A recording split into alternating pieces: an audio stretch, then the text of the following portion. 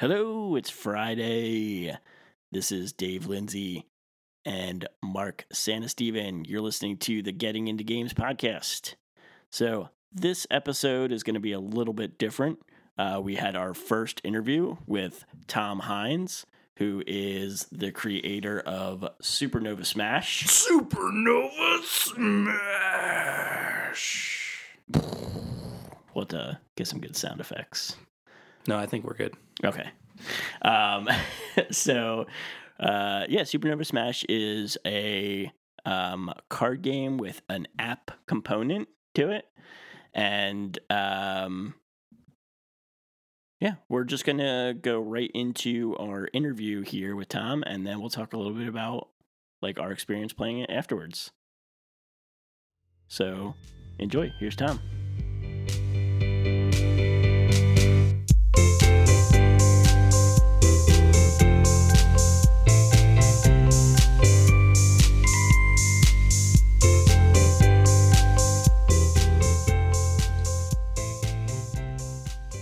Well, Tom, it's great to see you.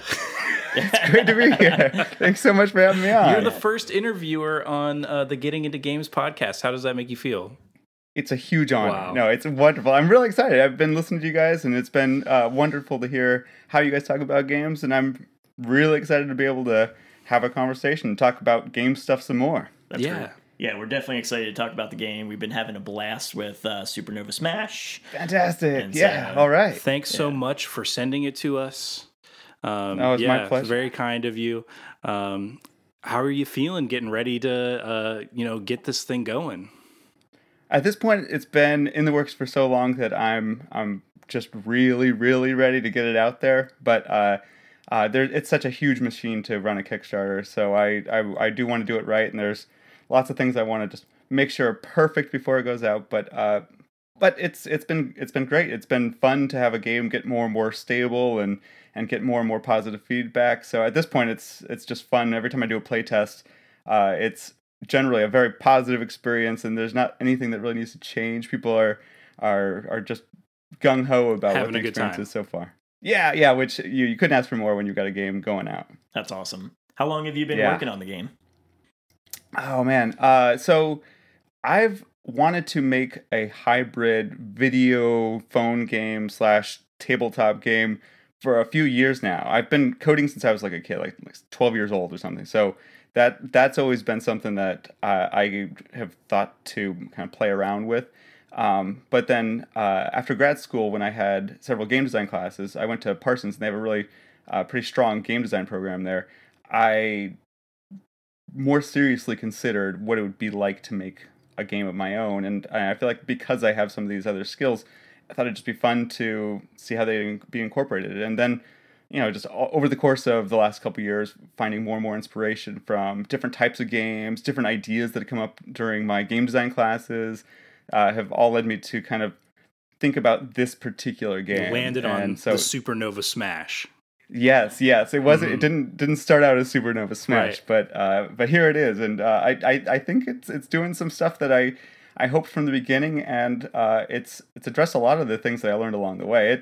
It has changed dramatically from the beginning, which I guess you kind of want to hope you'd be open to in a design process, but that's definitely true for this. But in its sort of current incarnation, it's probably been about 8 or 9 months of being this game, and just lots of tweaks and adjustments at this point where I've been refining things, and now here it is, Supernova Smash. Yeah, well, I'm really excited to hear about the journey that the game went on for you. Before we dive too far into that, tell us a little bit more about yourself, who you are, where you're from, and anything else. We don't talk about our jobs, but that's because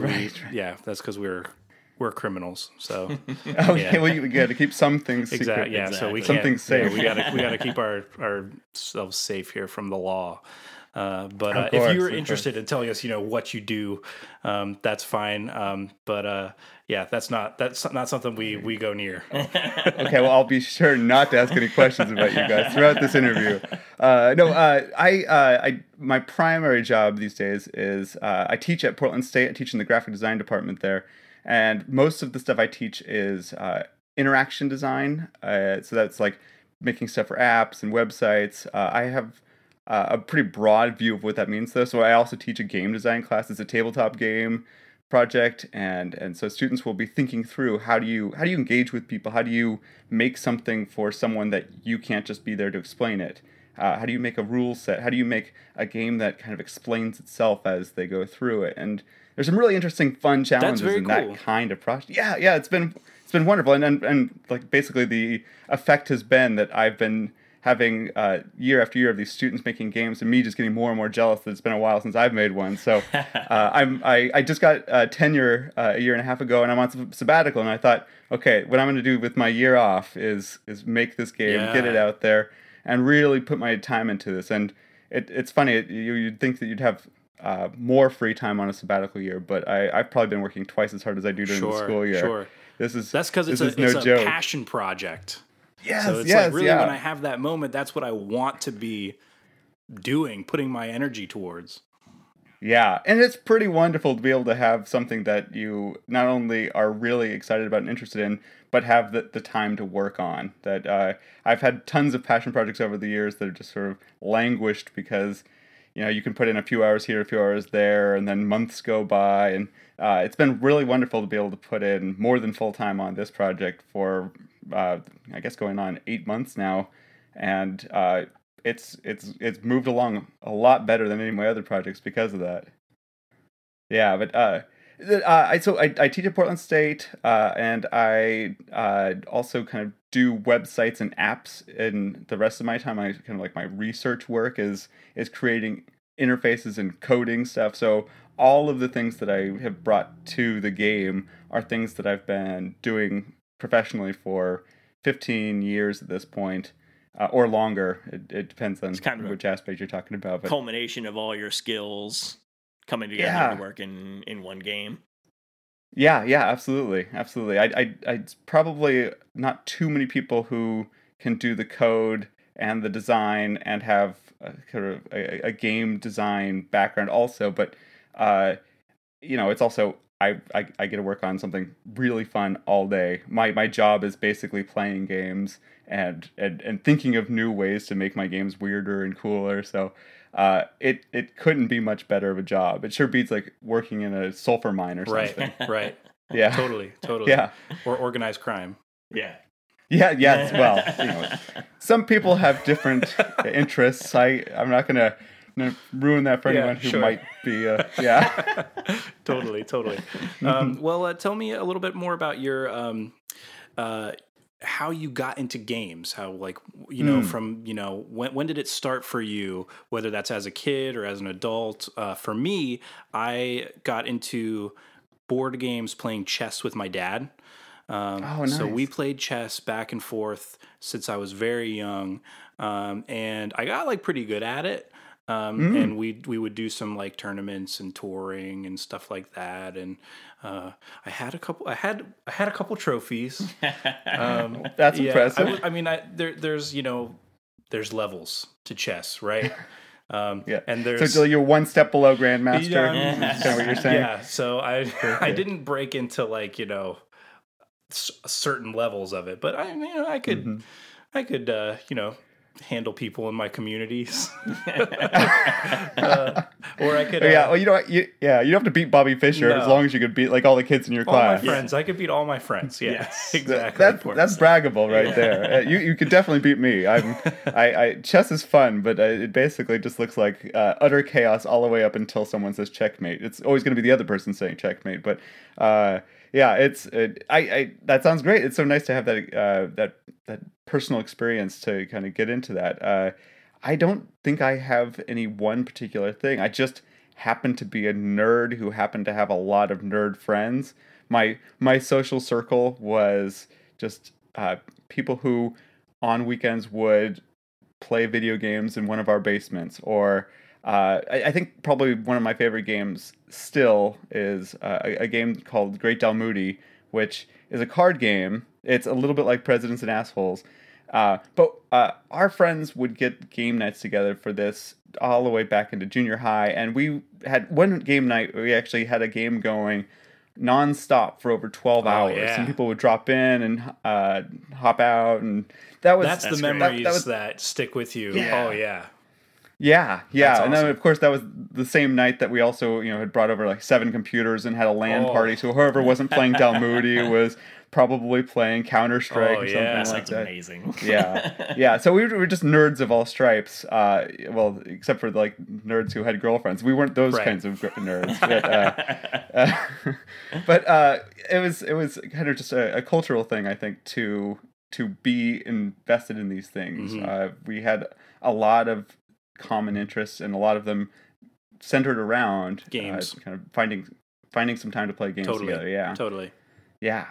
And then as I got older, I feel like games have become kind of grown in popularity as I've branched out and found other groups to interact with. And now we've got much more casual games, much more social games that are less about strategy and rules and winning, and more like the game you guys talked about last time.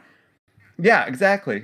And I think, to a large extent, a lot of my favorite games at this point are games that either create a more interesting experience. It aren't necessarily about solving some puzzle or trying to beat the system, but more about figuring out how to interact with the people around you a little bit more, or learning about each other, or just having that be a vehicle for having a positive experience with people you like and love, and not necessarily it being the entire goal itself. Well, I can say I've never interacted with other players at a game quite like I have in Supernova Smash. Yes. Oh, really? Yes. Okay. Yes.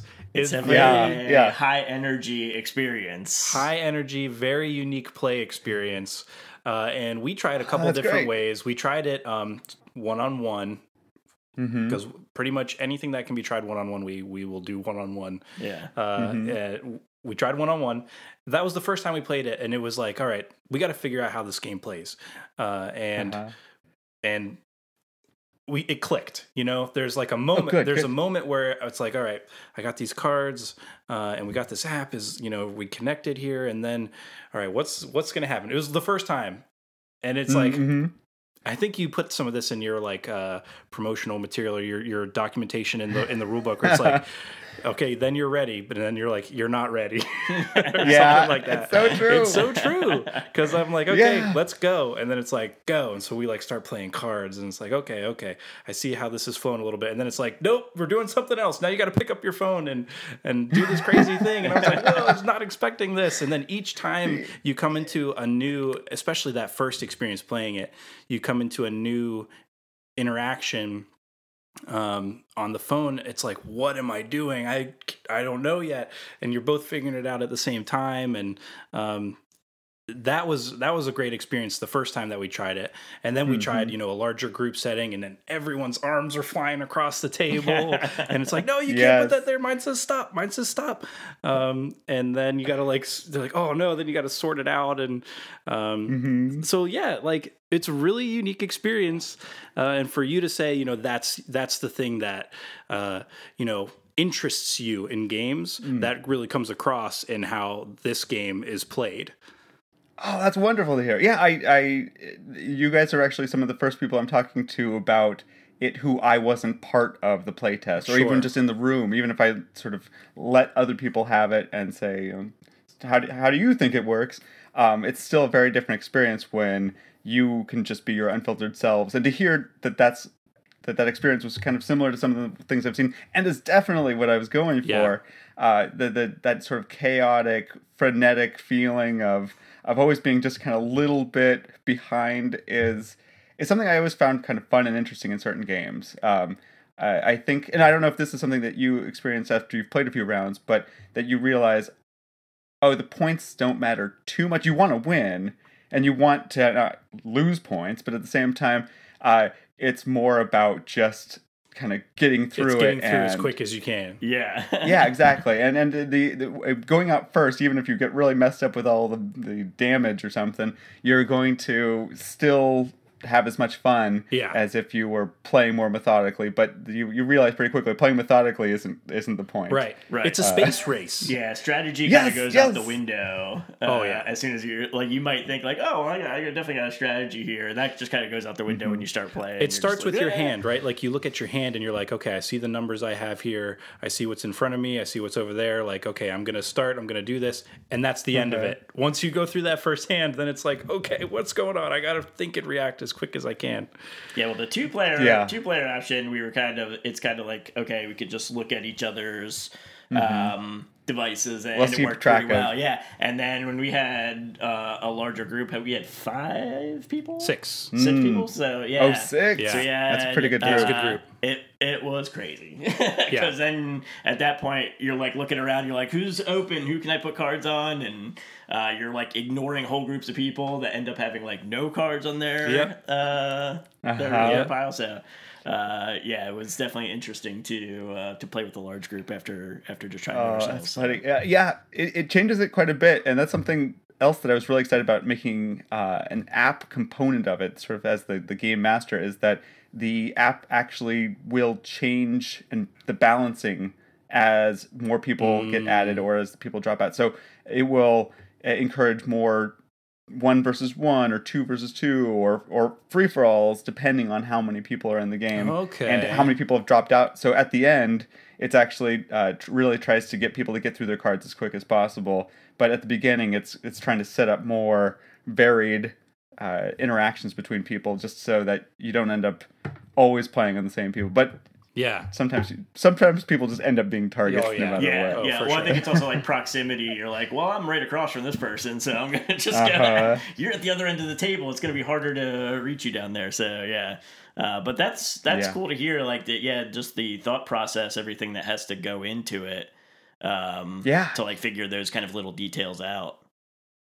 Right. Well, and I knowing that you guys have been thinking about making games and stuff like that, and that the big part of you doing this is just your deep interest in how these things are made and how they're formed and how all the pieces fit together.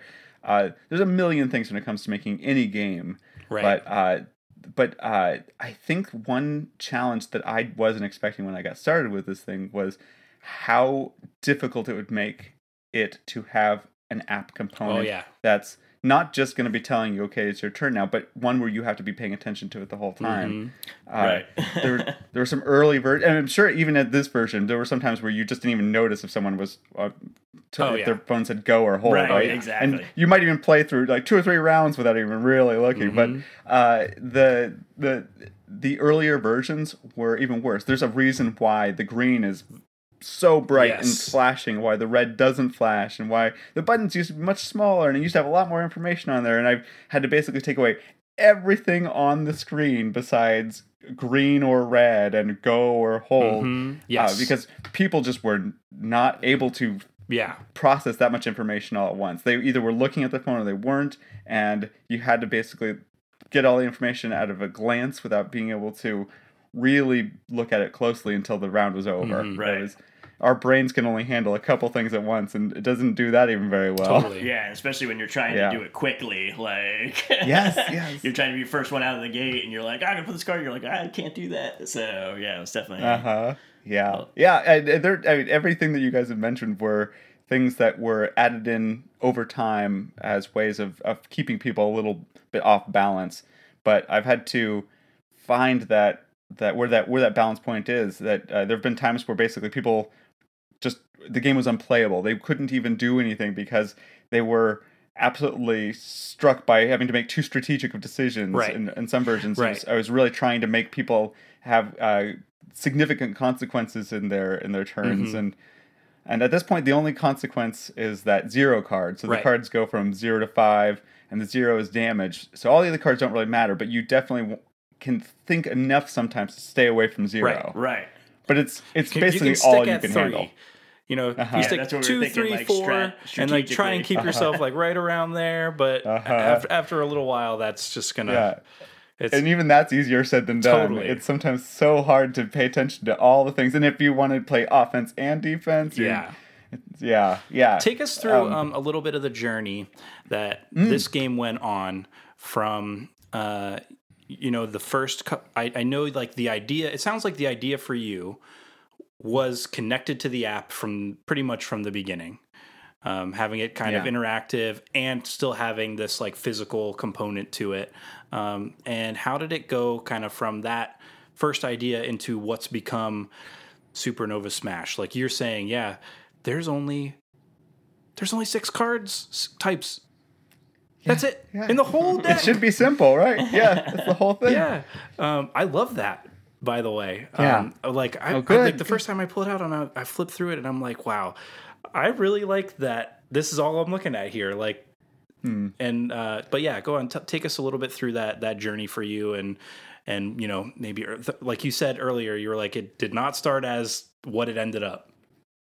No. Well, just a fun little fact. For probably about 2 months, it was titled Space Dicks, because, but DIX too, family friendly, absolutely.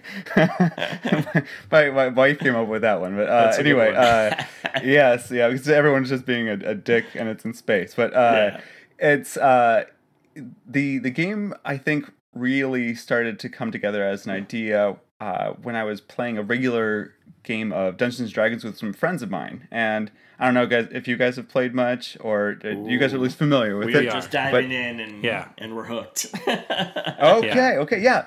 It's a really fun game, and it's there's a lot of different flavors, and there's a lot of different kind of RPG games out there that I think are taking those different elements and mixing them in different ways. And the particular group I was in really loved to battle. And I think a lot of people, that's their favorite part. When you really get the dice rolling and you see the consequences of your actions, you're hoping for something, you do a critical, and good, everything's fun. And that was fun. There was this really strong emotional moments.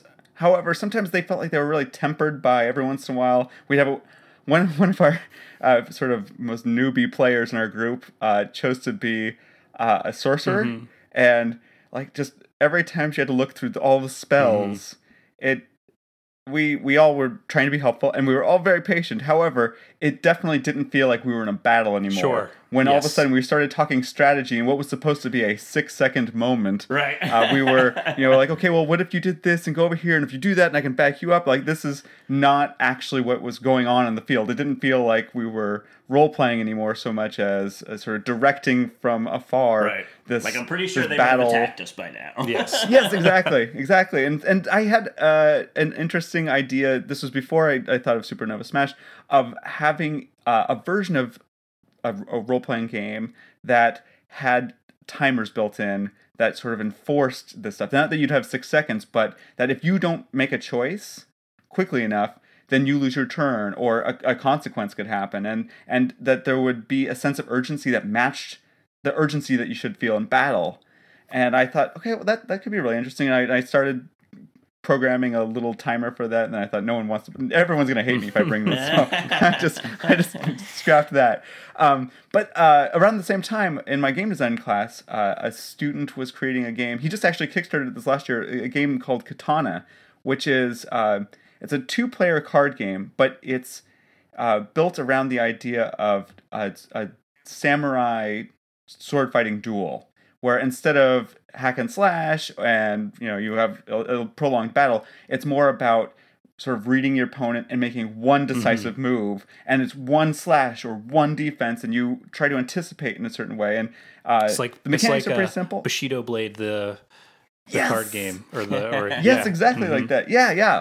And it's very abstracted, but at the same time, I thought this is a really interesting way to make you feel like you are actually in a battle situation. It's a pretty quiet game, but just like the type of battle he was trying to go for, it's one where it's quiet up until the moment of decision, and then the consequences are that you're dead or you're not, or you got hurt or you're not. And I just thought that was a really interesting way of showcasing the experience of the narrative in a way that a lot of games maybe abstract away too much, or it's just those are two different things. The story is there to kind of like back up the concept of what the game is and why you're making your choices, but it doesn't really feel like you're there. It doesn't feel like you're making the choice of the character in the game.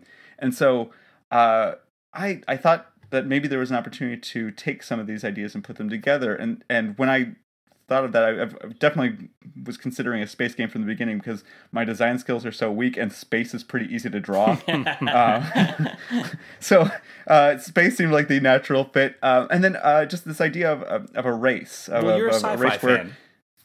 Oh yeah, big time. Yeah. And so like Star Wars and that kind of stuff. And I thought how fun. And I've also played just a bunch of racing games over the years where you're careening into other people. You try to force them into another lane, or you try to force them off a cliff. And I just thought how much fun it would be to have a tabletop game that made you feel that way. And that's kind of what I was going for in Supernova Smash, is forcing people to make strong reactionary moves. You don't have a lot of time to think. You don't always know what's going to come. You don't know who's going to be coming at your flank. But you got to play these cards. Yeah. But you got to play these cards, and you want to go faster than everyone else, and you have to react to their actions. You can't just play alone. You can't play in isolation. If someone does something on your pile, you have to try to get it away from zero as fast as possible. You have to try to drive other people into zero so that they are playing defense. And then the whole retro video game feel that you get throughout the app was just something that, I mean, I've got a lot of nostalgia for that. But it was just one extra element that allowed for the app part to feel meaningful and purposeful in the game, and added another level of distraction and fun and chaos that ended up being, like a lot of people's favorite parts as soon as those elements got introduced. And so that took on a bigger part of the game as time went on. Yeah, I'll tell you one thing that literally everyone at the table commented on was the music. Oh yeah. Oh, I did not do that. I've been telling my sound guy every time I hear a comment like that, though. I'm working with a composer who he's been phenomenal about this kind of stuff, but that's so cool. Oh, yeah. I love that soundtrack so much. It's very good. But yeah, I mean, that's one example of you working with a composer. When it comes to game design, you can't do everything. No. I know, I'm so jealous of the teams that have... I partially out of necessity. I had actually planned to work with an illustrator, and the game was going to be a very different game at one point. But she just wasn't available at the specific time that we started working on things, and so I started just moving in a slightly different direction. By the time she was available again, it just sort of had already turned into a game where the graphics were more simple and stripped down, and what it is now. I've slowly been building back in gradients and layers and details that you'll see, and all the 3D stuff in the app came way towards the end. But I definitely would not do this again on my own, especially if it was during the school year. If I didn't have basically 60 hours a week to be putting into it, there's no way that this could have ever gotten this far at this point. Right. So yeah, it's a huge undertaking.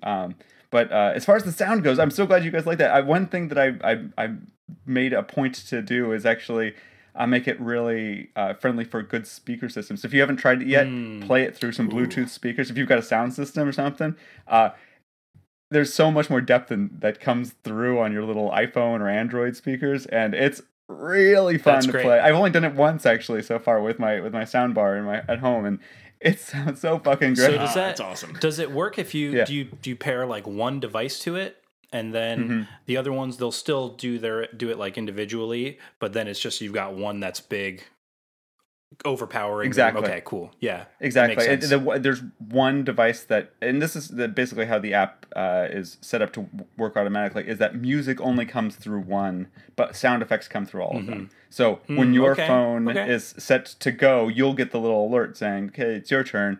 When you finish your round and you hit the I'm done button, it will do your little victory sound. But the music, just so that if they were off by half a second, it'd be terrible. Yeah, that makes sense. Yeah. So it's already been kind of coded to automatically manage that, and you'd want to just make sure that whichever computer is paired with the Bluetooth speaker just plays the music, and then it's great. It's really fun to hear all of the sound, like that Michael Bay sound when you first get started in the round. Great. It sounds incredible when you have a little bit of bass. That's awesome. Yeah, it's been fun working with that guy. In fact, we've still got some more sound effects coming up, and we're still waiting to see how the Kickstarter does. But he and I have already talked that if it does well and he gets a little bit more money, he's already talked about possibly creating some alternate sound effects and maybe even an extra soundtrack or two. Oh, that's cool. Very cool. That'd be great. We're really hopeful it does well enough that we can all devote more time to this and have the resources to really make this thing as big and crazy and in depth as possible. Well, everyone at the table was commenting on it, so I think any more that he can do would be very exciting to me. Well, that's great. What was kind of the experience so far in like building up to Kickstarter? Is that been like a process in itself, just kind of getting ready for that? Yeah. Oh, absolutely. It's been hard to budget my time between doing play tests and making sure I get the word out there, the marketing side. I'm still putting in several hours a week, even though the game has been playable for months. There's as you guys found, there's still plenty of little bugs and quirks to be working out, and I'm still working on that. Fortunately, even if this Kickstarter is really successful next month, it'll still be a few months before it goes out. So at this point, it's I'd say 98% there. But I still have a few more things that I want to incorporate and a few more bugs to squash. But the Kickstarter side of it, though, ended up being something so much more substantial than I ever would have thought. I've assisted with other people's Kickstarters. I've advised and consulted on several different games actually that have gone on Kickstarter, and maybe some of them didn't do it as in depth as the professionals do. Right. That some of the people who are really serious about doing this, but there's just so much information that you have to know, and if you're really, really serious about it, there's literally hundreds or thousands of hours of research of looking into distributors and fulfillment centers and contacting different production companies and making sure that you, for instance, getting your game in the hands of reviewers and making sure that you're communicating with everyone. So I'm spending probably 20 hours a week just communicating with people to make sure that everyone is on board, that I've got all the information I need. Fortunately, there's some really fantastic resources out there. Jamie Stegmaier from Stonemaier Games has an incredible blog full of that stuff. And then Facebook has been just absolutely invaluable as far as finding groups of people who are like-minded, working through the same problems, or people who have already gone through this and have vast amounts of wisdom and suggestions and practical knowledge. But it's I'm excited about when we're launching. Yeah. However, I'm also nervous. I basically am gonna shut all my windows. No matter how nice the weather is outside, I just have to basically stay inside morning till night. I know that this is going to be good. I want this to do as well as possible, so I'm taking it very seriously. But it's just going to be a lot of work, and I underestimated it completely. I think up until now. Well, I'm excited to hear from you after the fact. We'll talk more, and you can share your tips and all of that for sure. Yeah, I mean, I'm excited for it to get going. You're thinking it's going to be pretty soon, right? We're getting close to it now. Yes, yeah. So the date that I've set, and I'm not going to push it back. I'm committing to this just so that I have no excuses. It's actually going to be St. Patrick's Day. It's Tuesday in just a few weeks.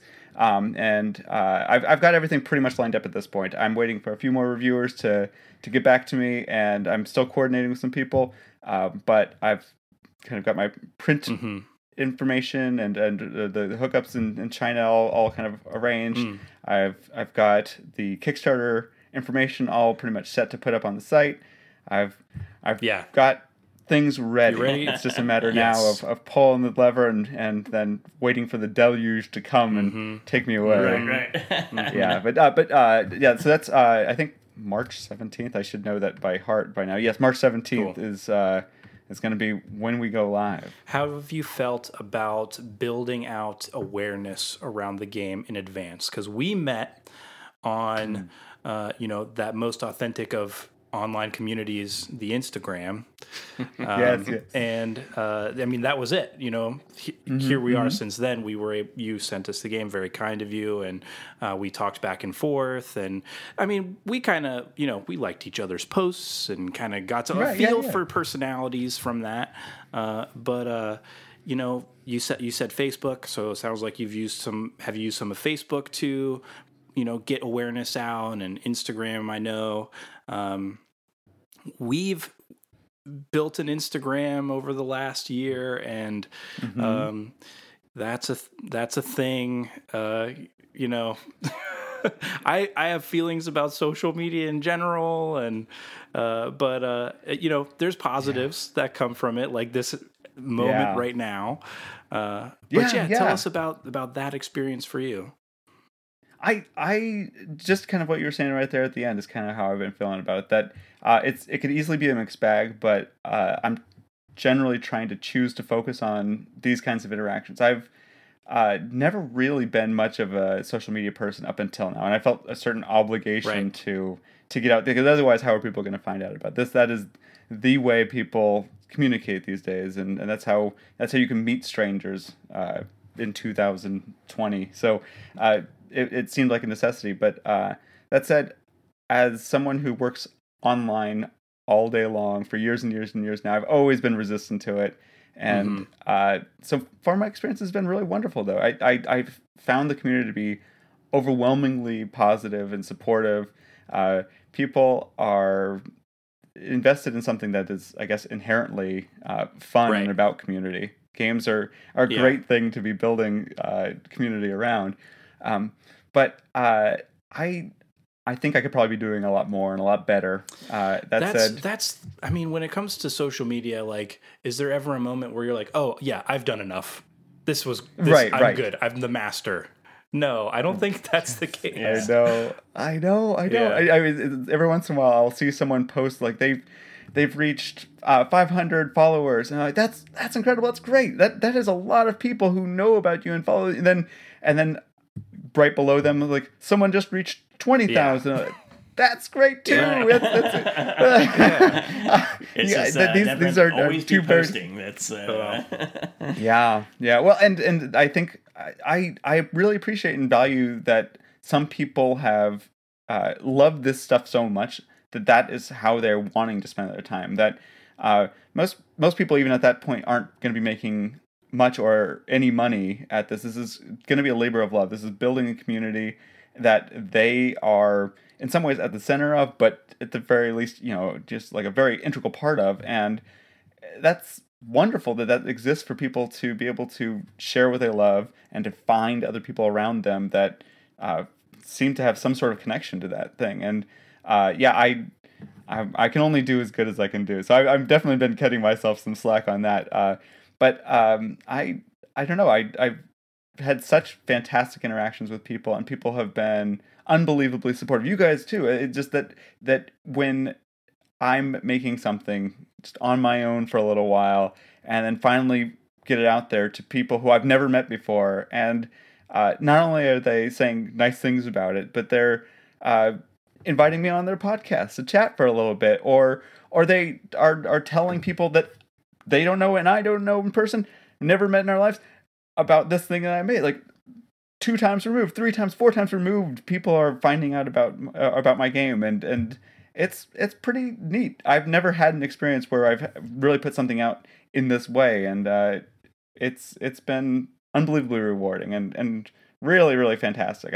I'm if it doesn't get funded, if it doesn't go anywhere beyond what I've had so far, it's been a really great experience, and I love that I've been able to participate in this in any way. Yes. And I mean, either way, I mean, we'll have the game. Most importantly. Yeah. Oh man, that's good. Yes. That's so funny. I'm excited for you. I'm very excited for you, and people we'll be talking to. I mean, our podcast is new, and building an audience. You know, we're in the early stages of it, and this is our first interview. You know, it's all, you know, we're having a great time. all around. So, I mean, I don't know if this is going to be, one of those things where it's like, oh man, I heard about this on the Getting Into Games podcast, or, but hopefully, continuing to do things like this and working together, we can build success for one another. So that's really, what we're trying to do here. But I have another question for you. Sure. Yeah. Shoot. This is kind of more of like a bigger picture, stepping outside of your game. But playing your game, been thinking about app-driven games becoming much more prevalent in the game space these days. With there's Journeys in Middle-earth. I think that's what it's called, Journeys in Middle-earth, and the new Dark Tower game. Yeah. Have you looked into that at all? I saw it on Kickstarter. An incredible game on its own, but the app portion of it looks beautifully produced too. What have you kind of, that's a particular passion of yours. How do you see that kind of impacting games these days? And I don't, I think we'll always have a certain passion for just having the pieces, the and analog boards and in front of us, but what changes does that bring to games, and where do you see things going from here? That's a great question. I am also a big fan of the physical and the tactile stuff. The weight of a metal coin, or being able to move something on the board and being able to really slam it when you're saying like, F you, buddy. Like there's something really fun and it feels a little bit more visceral, and like you're actually expressing something more real when there's something physical. That said, video games can bring out a lot of the same feelings. It's just coming from a different place. But I think my view on it is that the tools that we use should be as open as possible, and that we should be using the best tool for any particular job that we need. And I think I've moved away probably in many regards from really heavy strategic games over the last few years. I think whenever you're playing with mixed groups, it's really hard to get someone into a 7-hour game. And so I've found myself playing more casual games where people can learn it in 5 or 10 minutes. And I think I'm just understanding and appreciating some of the really beautiful design decisions that can allow for something to be really immersive and still remain simple. And one of the things that I think that's really challenging about a lot of games is that there's sometimes really complex systems at play. There's interactions between like the victory points and the gold and the cards and the board and the tiles and the meeples, and you have to manage a lot, and it's a lot to understand how each one of those things works, and it's exponentially more complex to see how they all work together. And that's one thing computers can do well, and I think that's probably where I'd like to see apps go. I don't want to just see them working into games for the sake of just having an app there because it's a fun gimmick. But in the case of Supernova Smash and some of these other games, sometimes it's really nice to have something that isn't a human being that is going to have to take time out of their game experience to manage something, or to keep track of something, or to do something that just feels like busy work. And like computers don't mind. Our phones don't mind doing that kind of stuff. And so I think we'll probably see some of that coming about, that games that can have actually much more complexity than you would think, right, seem simple and accessible, and allow for you to do fun, complex things without having to take 2 hours to set up a game, or to read a novel of a rule book, or to have to consult it every 5 minutes because you can't remember if this situation happened or this situation happened. It's so much more fun when you can just play and you don't think about the fact that you're in a game. You're just having an experience with people that happens to be in a game. Yeah. I think that's a great perspective. Haven't quite thought of it that way. I think that is the Journeys in Middle-earth kind of, it functions as like your DM in some ways. It's like, oh, here's the map. Set up the board this way. Here's the encounters. Here's their, how you'll have to fight these guys. So that's one way that I was kind of looking at it. Oh yeah, it's like you've got a DM. But in your case, Supernova Smash, it's very much like equal parts card game and app app driven. Like they're fully integrated. It's both of them at the same exact time. So it's not a card game that you could play without it, and it's not an app that you could play without the card game. And I think that's great in the way that it's designed. I think that's what you were going for is exactly what you get with it. Yeah, it took a little bit of triangulating. That there were definitely times where it was a little bit more of a video game, and which point people were maybe a little bit more isolated. They weren't chatting with each other, doing things together. And then there were times where it was basically just a timer, and the timer was actually closer to what I was originally envisioning this thing being. But at that point, it still served better. The only way I could come up with something to do this without using an app would be to have everyone have essentially speed chess timers next to them. And I thought, well, if I were to buy that game, it would now cost $70 to have 8 speed chess timers that you sit next to you or something like that. It would just be overly complicated and so bulky, and everyone already has a phone in general. It's a maybe a bad assumption, but enough people that it works, and it's right there, and it can do so much more. So it was a very practical decision at first. That said, how great to have like sound effects, and how great to have fun graphics and flashing lights, and that stuff adds a certain level of excitement, even though it might feel like eye candy. That's not fake. That's not absolutely an unreal element. That even if it is something that sits outside of the game in some way, it creates an experience that feels more immersive, that feels more fun. Absolutely. And that's what we're going for. There's no rules on how you do fun. Totally. Well, we had a blast playing the game, and we definitely look forward to seeing you on Kickstarter, and we'll definitely be back in that for sure. Can you let us know where people can find out more about you and the game? Yeah. If you go to supernovasmash.com, you can get just a real brief rundown of the game. There's a 1-minute video there that kind of shows you the look and feel of it. There's a page for the rules if you're one of those nerds. And there's also a place to sign up for more information and hop on the mailing list, or just head straight to the Kickstarter page where, as of right now and up until we launch, there's a button to click that you can get notified when we go live.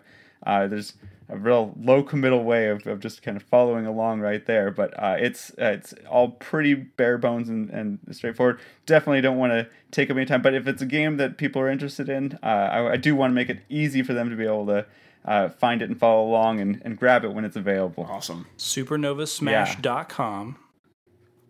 Kickstarter. That's right. Search Supernova Smash. That'll do it. Instagram, Supernova Smash. Does that Facebook Supernova Smash too? Supernova Smash everywhere. Yep. It took me months to find a name that wasn't taking all over the place. It's incredible how many names are every iteration of every cool thing I've ever thought of. I had a Google Doc going with hundreds of ideas, and maybe 5 of them that weren't awful were available. So Supernova Smash was the one. Supernovasmash.com was available. Yes, as weirdly enough, nice. There's Supernova Blast was taken. Supernova everything. Yeah. It was a challenge, but yes. So Supernova Smash, and that is 3 words, by the way. Super space Nova space Smash. When it comes to looking it up on any of these platforms. We'll have more to be showing and sharing soon. And once the Kickstarter goes live, I've got some plans for some little goodies and things to check out before we go and the game gets published and shipped. There's going to be things that people can try out and play with before then to really get a sense of the game. Awesome. Well, so we're recording for the first time in my new home, and we're doing this setup that we haven't tried before. And turns out I've been sitting on my balls for this entire interview, and my stomach is hurting. Oh no! So I'm gonna. All right. So yeah. I'm gonna stretch my legs. That's a great segue. That's a great way to end the interview, I think. Yeah. Tom, thanks so much again for the whole experience, guys. getting the game, sending it to us, and talking with us, taking your evening and spending some time with us. We'll talk more. We're really looking forward to your Kickstarter. Best of luck to you. That's great. Thank you, guys. Have a good night. Thanks. You too.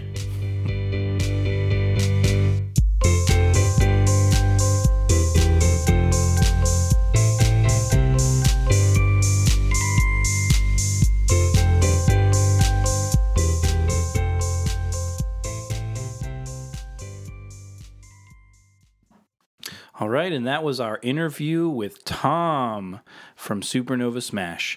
My name is Mark Santasteven, and I'm joined by David Lindsay. Hello. By now, you know us. Yes. You know us by our voices. You know us by our names. The #1 podcast in board games, Getting Into Games, the podcast. That's right. We had a great conversation with Tom. Yes. It was very enjoyable, as is the game itself. Yeah, we really weren't sure how this interview process was going to go. We had an idea. Oh, let's interview Tom. Let's talk about the game. We won't put any restraints on our time for it. Let's just see how it goes. We've never done an interview before. Have you ever done an interview before? I've never done any kind of interview, and then to work out all the challenges of the technical aspect of trying to record remotely and stuff was interesting. Was interesting, yeah. But it worked out. And, honestly, we were having such a good conversation. I just wanted it to keep going. So we just let it go for as long as felt natural. And I really think that the focus of this episode should be on that conversation. But we want to take some time here to do a little bit of our normal episode and talk about our experience playing the game. If that conversation was mostly focused around Tom and his experience designing, developing, and his story of getting into games, we want you to understand what the game is and what it's like and hear about that. Yeah, exactly. So as we kind of mentioned before, it is a card game. And you've picked up big bits and pieces as we went through the interview process and everything like that. But yeah, essentially it's a card game with 6 cards. You have 0 through 5. And the objective is to get as many zeros on your opponents as possible. I would say the objective is you want to get the highest score. So there's a couple ways that you can get a higher score for yourself and lower the scores of the opposing players. Right. And that's where the cards come in, like you were saying. If you add zeros to the cards in front of your opponents, that lowers their scores, but yours will ideally be higher. But ultimately, what's the best way to get the highest score? That's to win the race. Yeah, be the first to get rid of all your cards. The first one to get rid of their cards is the winner of the race. Supernova Smash is themed around this high energy, frantic pace, space race. Yes. You are racing through an explosive sci-fi supernova. There's explosions happening all around you. There's asteroids splitting apart, cracking against your what do you call it? Do you call it a windshield in space? No, there's no wind. So it's against your not windshield in space. That's the feeling. That's what the theme is of the game, right? We're all racing. We're here to put our lives on the line in this high energy space race. First one to get through their cards, you're the one that wins the race. That's how you score the most points. Right. But there are things that you can do to enable that to happen better. Yeah. Such as performing well in shockwaves. We'll talk about that in a second. And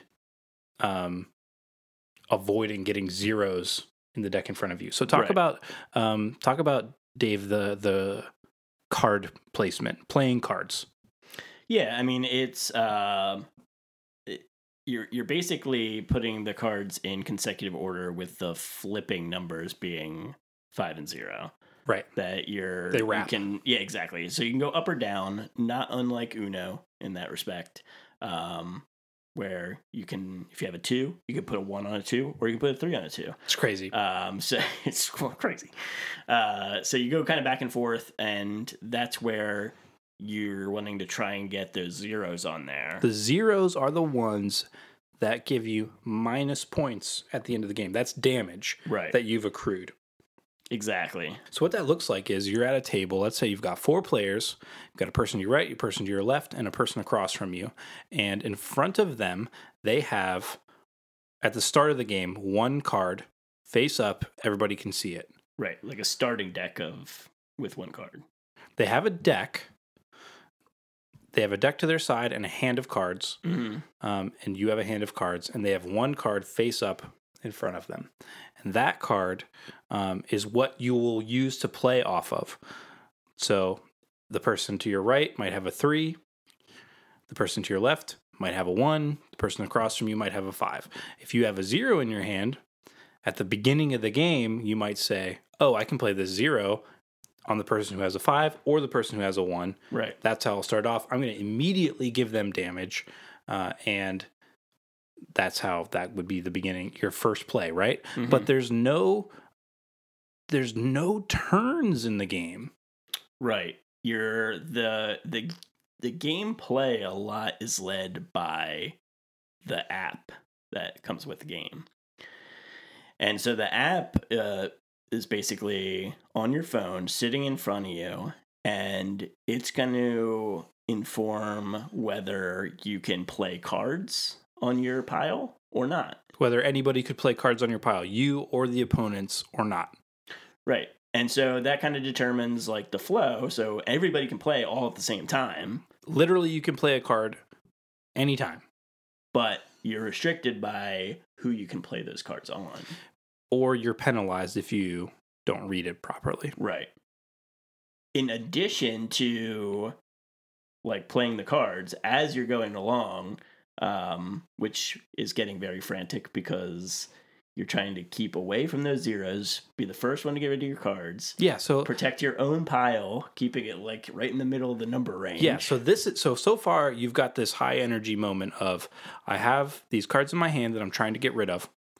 I'm going to put this 3 on this 2 in front of me to keep myself in the safe range away from the zeros. Oh, someone just put a 4 on me. I'm going to put a 3 back on it, keep myself safe. Uh-oh, it's at a 5 now. That means anybody could play a 1, give me some damage. I'm going to try and put a 4 to dial it back. Oh, too slow. Someone hit me with a 0 beforehand. Well, I don't have a 1 or a 5, so I can't play anything on myself. Right. So I need to look elsewhere. As all of that's happening, you're looking at the person next to you and you're saying, okay, they're at a 5. I'm going to drop my zeros on them, hit them with some damage. That's good. That's good for me. That's going to hurt them in the end.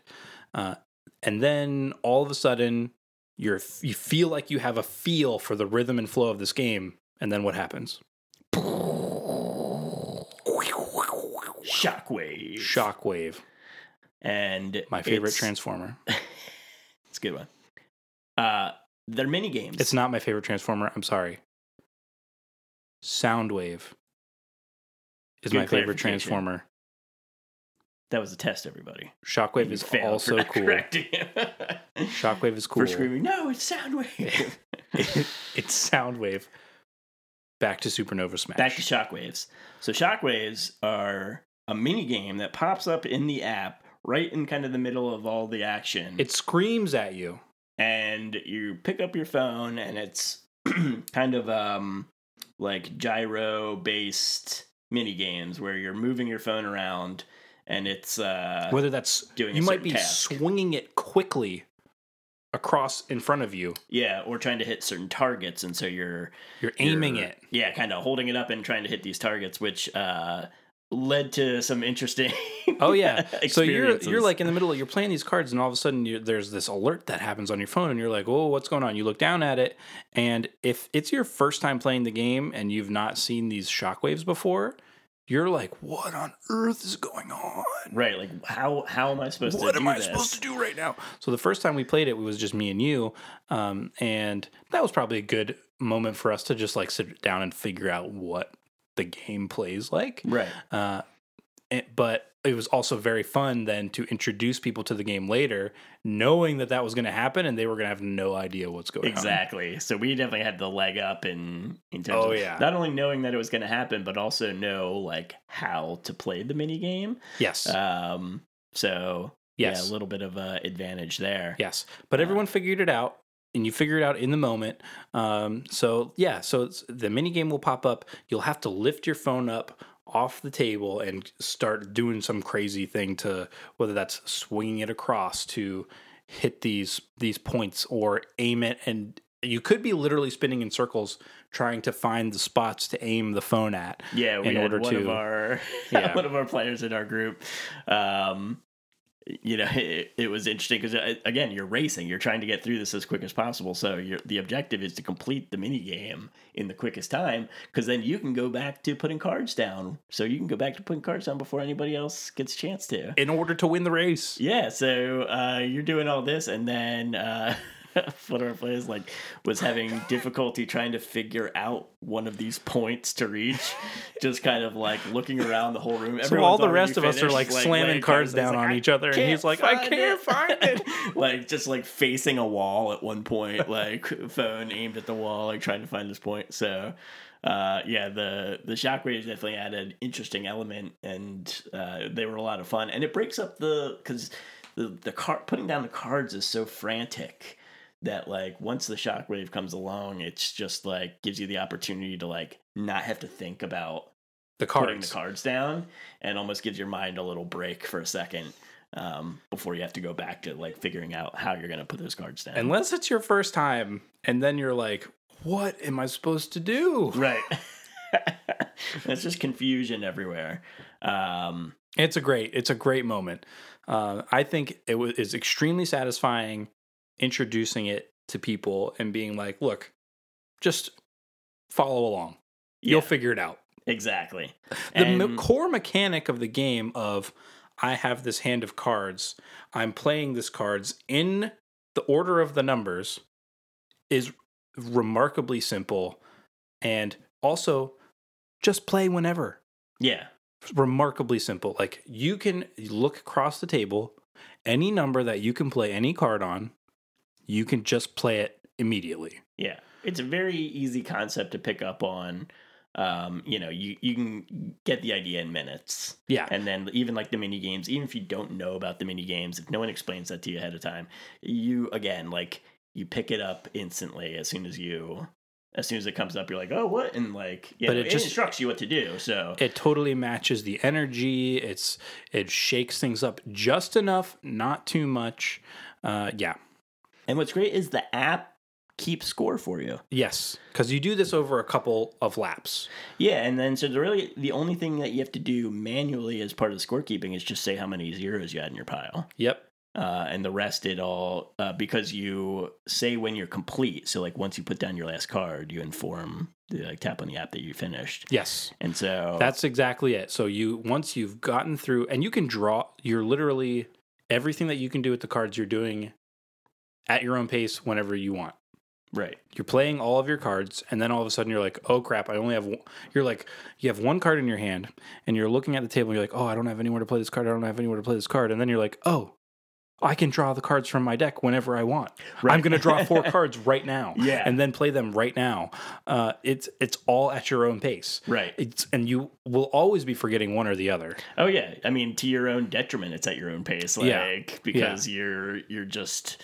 you forget that you can grab those cards, and so you're just kind of like sitting there, like almost like frozen, trying to decide what to do. You can always have the same amount of cards in your hand, and you can always play those cards in any order at any time, and then you're always going to be forgetting to do one of those things. Yeah, you can play a card and draw a card instantly if you wanted to. So yeah, it was interesting experience, and very enjoyable. A couple of the issues that we ran into were technical issues. And this is the nature of it being an app-based game that we got early, Yes. before it's completed, we definitely had some issues getting everybody into the same lobby. Yeah, I mean, one thing to think about is like this is literally connecting all your phones, regardless of make of the phone. Yes. So if you're on, we had Android. Yeah, Android or Apple devices, you can connect them together through the app. So I mean, that takes a lot of work. Opportunity smartphone. Not an easy thing to do. Equal opportunity smartphone game. Exactly. No exclusions. Yeah. Green bubbles, blue bubbles. Yep.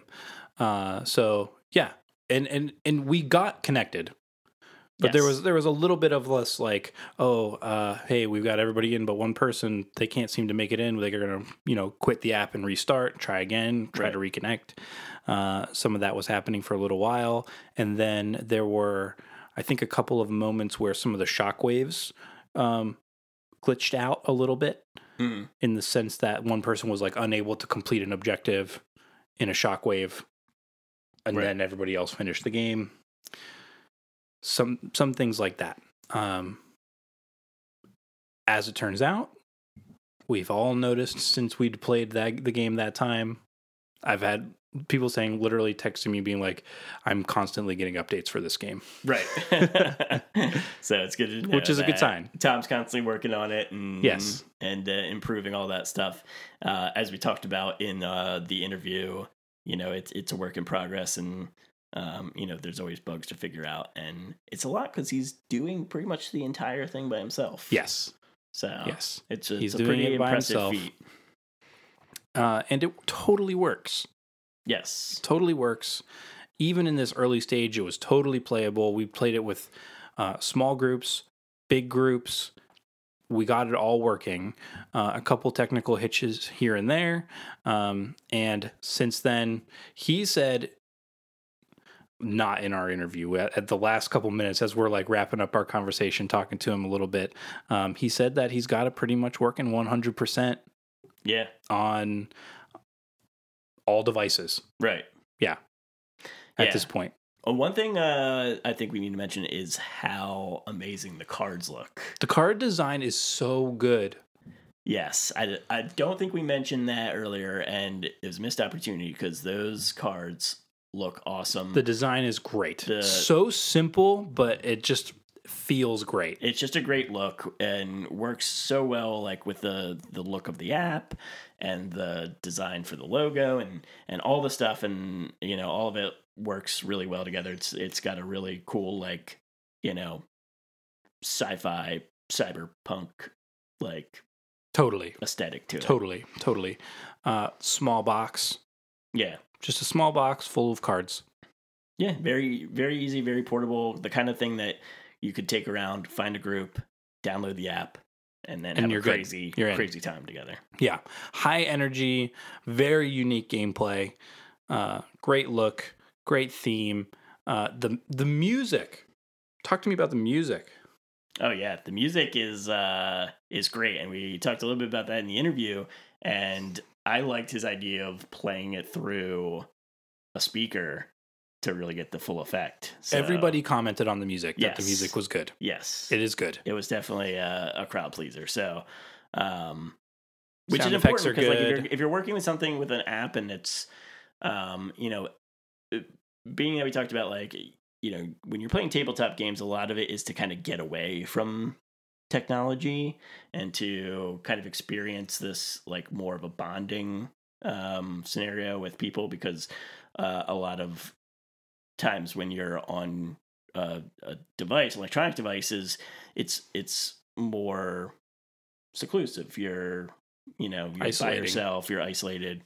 And so when you're bringing an app into that scenario, like, you don't want something that's going to be like abrasive or annoying or anything like that. And I think the music added to the atmosphere and made it like more enjoyable. Mm-hmm. And I think the app does what it needs to do. It's not intrusive, and it blends into the gameplay. It perfectly matches the gameplay. You're equal parts going between these cards and these shockwaves and trying to finish quickly, and it's calculating the points for you. Yeah. It takes a lot of the headache out of it.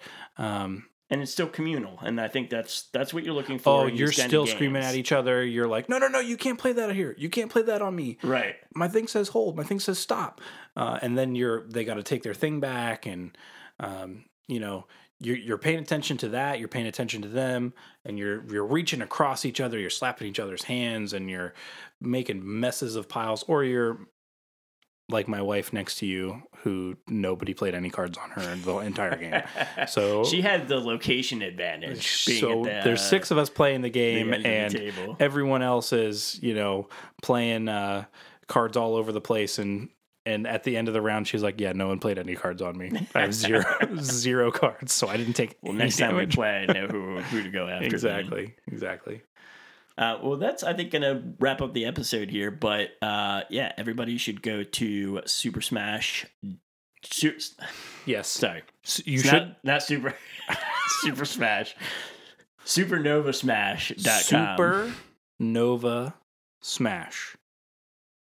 It's 3 words. Yes. Which I learned.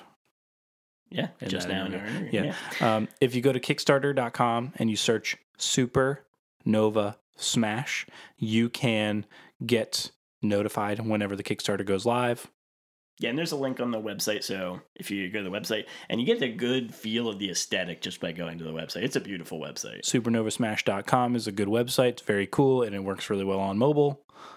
And I hope everyone enjoyed the interview, and if you have anything to say, any feedback, or you want to hear more of these interviews, let us know at deadbirdrip@gmail.com. And yeah, we'd love to hear from you. You can also check us out on the website, deadbird.rip. Deadbird.rip. Please follow us on Instagram, deadbirdrip on Instagram. Thanks for listening. Thanks for listening to Getting Into Games. Bye.